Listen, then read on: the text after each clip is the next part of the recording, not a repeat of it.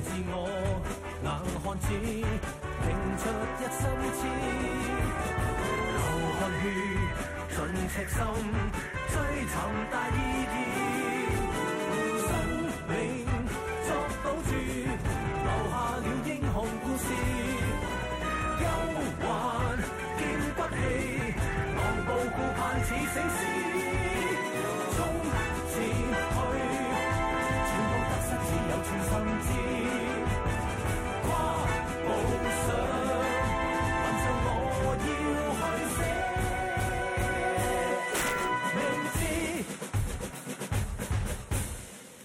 Charitable fundraising is regularly seen on Hong Kong streets and in public areas.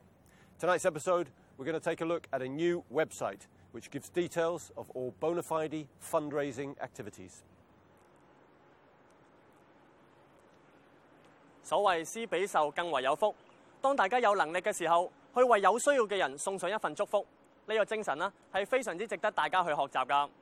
不過大家有冇試過面對喺公眾地方嘅籌款活動，因為咧分辨唔到佢嘅真假，亦都唔知道呢個活動咧係咪已經獲得審批而有所疑惑咧？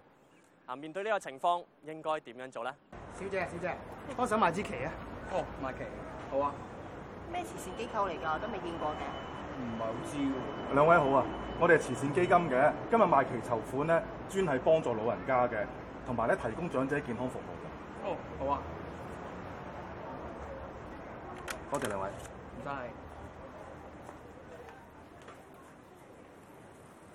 為咗方便市民更加快捷同埋簡易咁樣去查詢到一啲喺公眾地方嘅籌款活動咧，係咪已經獲得審批？政府咧就推出咗一個新嘅網站，上面提供咗慈善籌款活動嘅資料㗎。鄧生，可唔可以介紹一下呢個網站咧？可唔可以提出嚟？其實我哋每日喺街上面都見到好多慈善團體進行籌款，例如賣旗、捐款箱進行募捐，或者係售賣獎券或者其他物品等等。視乎呢啲活動嘅模式同埋性質咧。呢啲活動係由社會福利署、食物環境衛生署或者民政事務總署負責審批㗎。以前市民如果想知道呢啲慈善籌款活動係真定係假，就需要向個別部門嘅網站查詢。為咗更加方便市民，政府資訊科技總監辦公室聯同咗以上3個部門，喺香港政府一站通呢個網站上邊推出咗搜尋網頁，將已經獲批准嘅慈善籌款活動嘅資料整合喺一個平台上邊，咁樣市民就可以一目了然啦。可唔可以介紹一下市民咧點樣喺呢個網頁上面查詢到慈善籌款活動嘅資料呢？好啊，其實大家只需要上呢個網頁，就即刻可以見到全港當日所有獲得批准嘅慈善籌款活動嘅資料，包括種類、舉辦團體、地點、時間同埋日期等等，相當之方便㗎。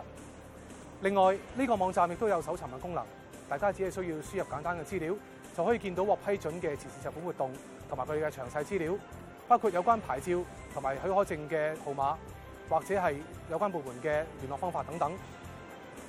個別嘅慈善團體或者會喺同一時間進行唔同類型嘅籌款活動㗎，咁樣咧就需要申請多過一個嘅牌照或者係許可證。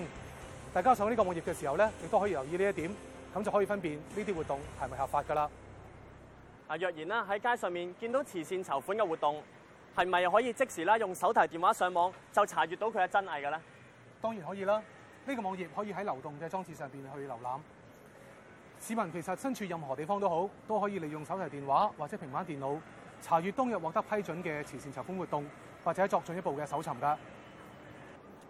喺度啦，想提醒大家，任何人喺未獲發許可證嘅情況底下，喺公眾地方組織、參與，又或者係進行任何嘅籌款活動，係屬於違法。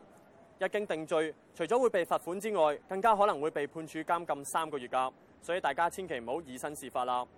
若然大家想知多啲有關於呢個慈善籌款活動網頁嘅資料，可以瀏覽以下呢一個網頁啊。The website is of course available in English as well as Chinese. Please make use of it so that you can confidently continue to give generously to charity. Bye-bye.